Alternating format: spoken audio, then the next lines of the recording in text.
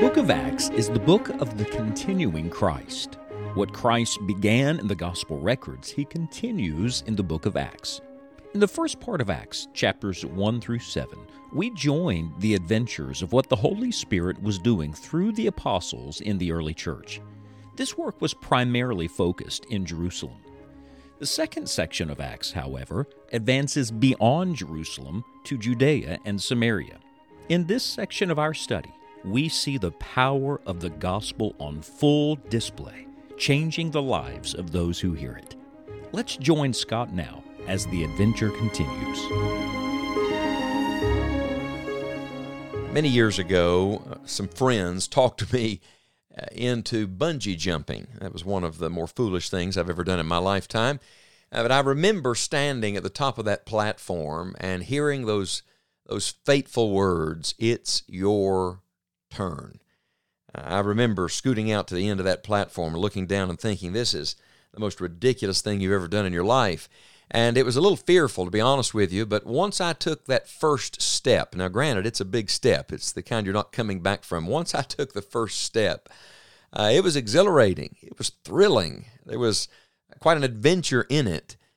It was my turn, and once I took my turn, I experienced all of the thrill and excitement of it. When we come to Acts chapter number 8, we come today to a man that is taking his turn. We all have our turn, you see.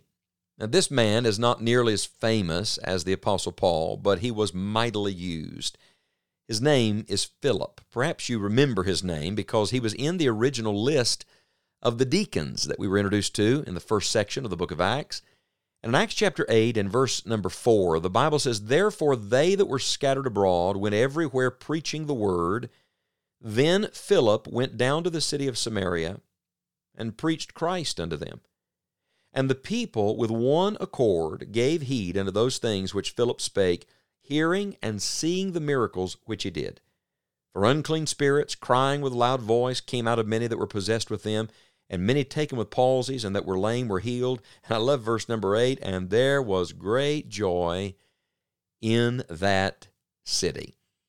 Would you like to see great joy in your city? Great joy is connected to Jesus. That's where you get the joy. It's through Jesus Christ.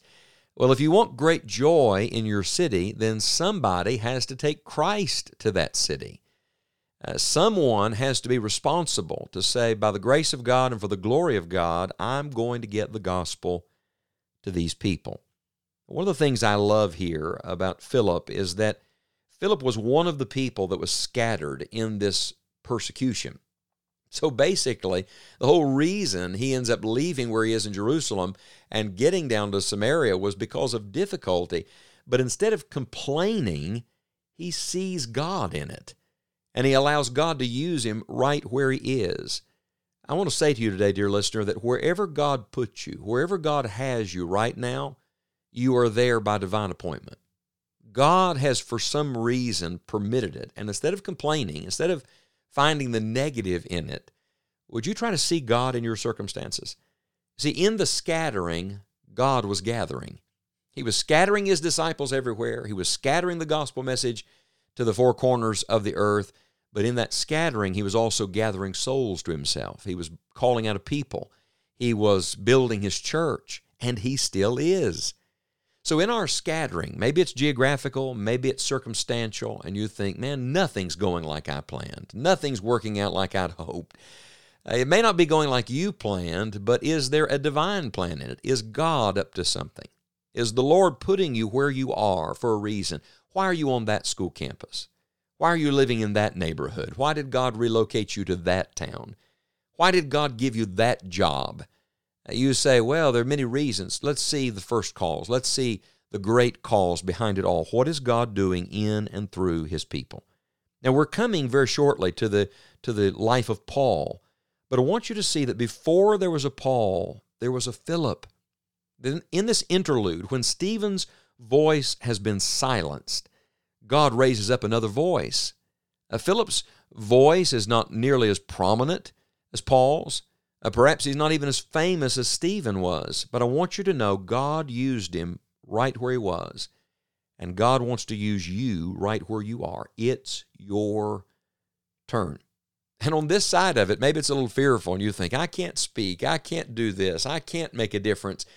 But I want you to know, if you'll take one step for the Lord, one step of obedience, one step of faith, begin a conversation, just step out of your comfort zone just a little bit, you will find that God meets you on the other side. And maybe many other people will come to meet the Lord Jesus because of it. It will become the greatest thrill and joy of your life. I told someone the other day, several years ago, when God led us to take a step of faith into evangelistic work, it was frightening. It really was frightening. I wish I could tell you it was all of faith, but there was a measure of fear in it. And yet God met us and has met us along the way. And we've met so many wonderful people along the way. We've seen God at work. I feel like I'm just holding on for dear life now. It is the greatest ride I've ever been on. The adventure continues, you see. And so perhaps God will send you to some Samaria. Perhaps you're there right now. And notice very carefully that he's in Samaria. You remember anyone else that went out of their way to go to Samaria? In a very real way, Philip is following in the steps of the Lord Jesus. You remember back in the Gospel according to John, we're told in John chapter 4 that he must needs go through Samaria. Jesus went out of his way to go to the place where there was a woman who would come to a well in the middle of the day, desperately needed her sins forgiven. Do you remember when that woman got saved, when she found that living water? She left her pot, ran back into the city and said, "Come see a man that told me all things that ever I did. Is not this the Christ?" There was great joy in that city that day as well. In fact, John 4 records for us that many believed on Christ because of the testimony of the woman and then because they heard the words of Jesus themselves. So there had already been some spiritual work there, a foundation laid. And I have to wonder if this is not just phase 2. This is the next advancement of what God is doing in Samaria. See, it's not our work, it's God's work. We're a part of something bigger than ourselves, and we don't start it. God starts it. We just get in on it. So find your place and do your part today. You may be surprised that in your Samaria, the Lord's already been stirring hearts. The Lord has already been paving the way, getting people ready for what he wants to do. He is following in Jesus' steps, and more specifically, he is following Jesus' command. What was Jesus' command? Jerusalem, Judea, and then Samaria, and then the uttermost part of the earth. Don't stay in Jerusalem, and don't try to jump to the uttermost part of the earth and jump over Samaria. Who is Samaria? The Samaritans were the neglected people. The Samaritans were the despised people. This idea of target evangelism, that I'm just going to find a particular group and that's it. Friend, our God is a God who loves all people, and Christ died for every man. And our commission is to preach the gospel to every creature. You can't give the gospel to the wrong person. That doesn't mean everybody's going to be saved, but everybody needs to hear the gospel. And so wherever you are, whatever your Samaria is, whoever the Lord has placed in your path, would you pray today, Lord, help me do what I can right where I am. Help me speak a word for Christ. Look, just do what Philip did. Just preach Christ to them. Just preach Christ. And through the preaching of Christ, salvation will come to hearts, and great joy will come to that place. Friend, I want to tell you, it's your turn. We may never have this opportunity again exactly like it is today. Don't miss your moment. Don't miss your divine appointment. Pray right now, God, help me be alert and ready today. And Lord, use me to be a Philip in Samaria, preaching Christ to them. It's my turn. What an encouragement to us today to remember the transforming power of the gospel of Jesus Christ. The gospel changed lives in the first century, and the gospel is still changing lives today.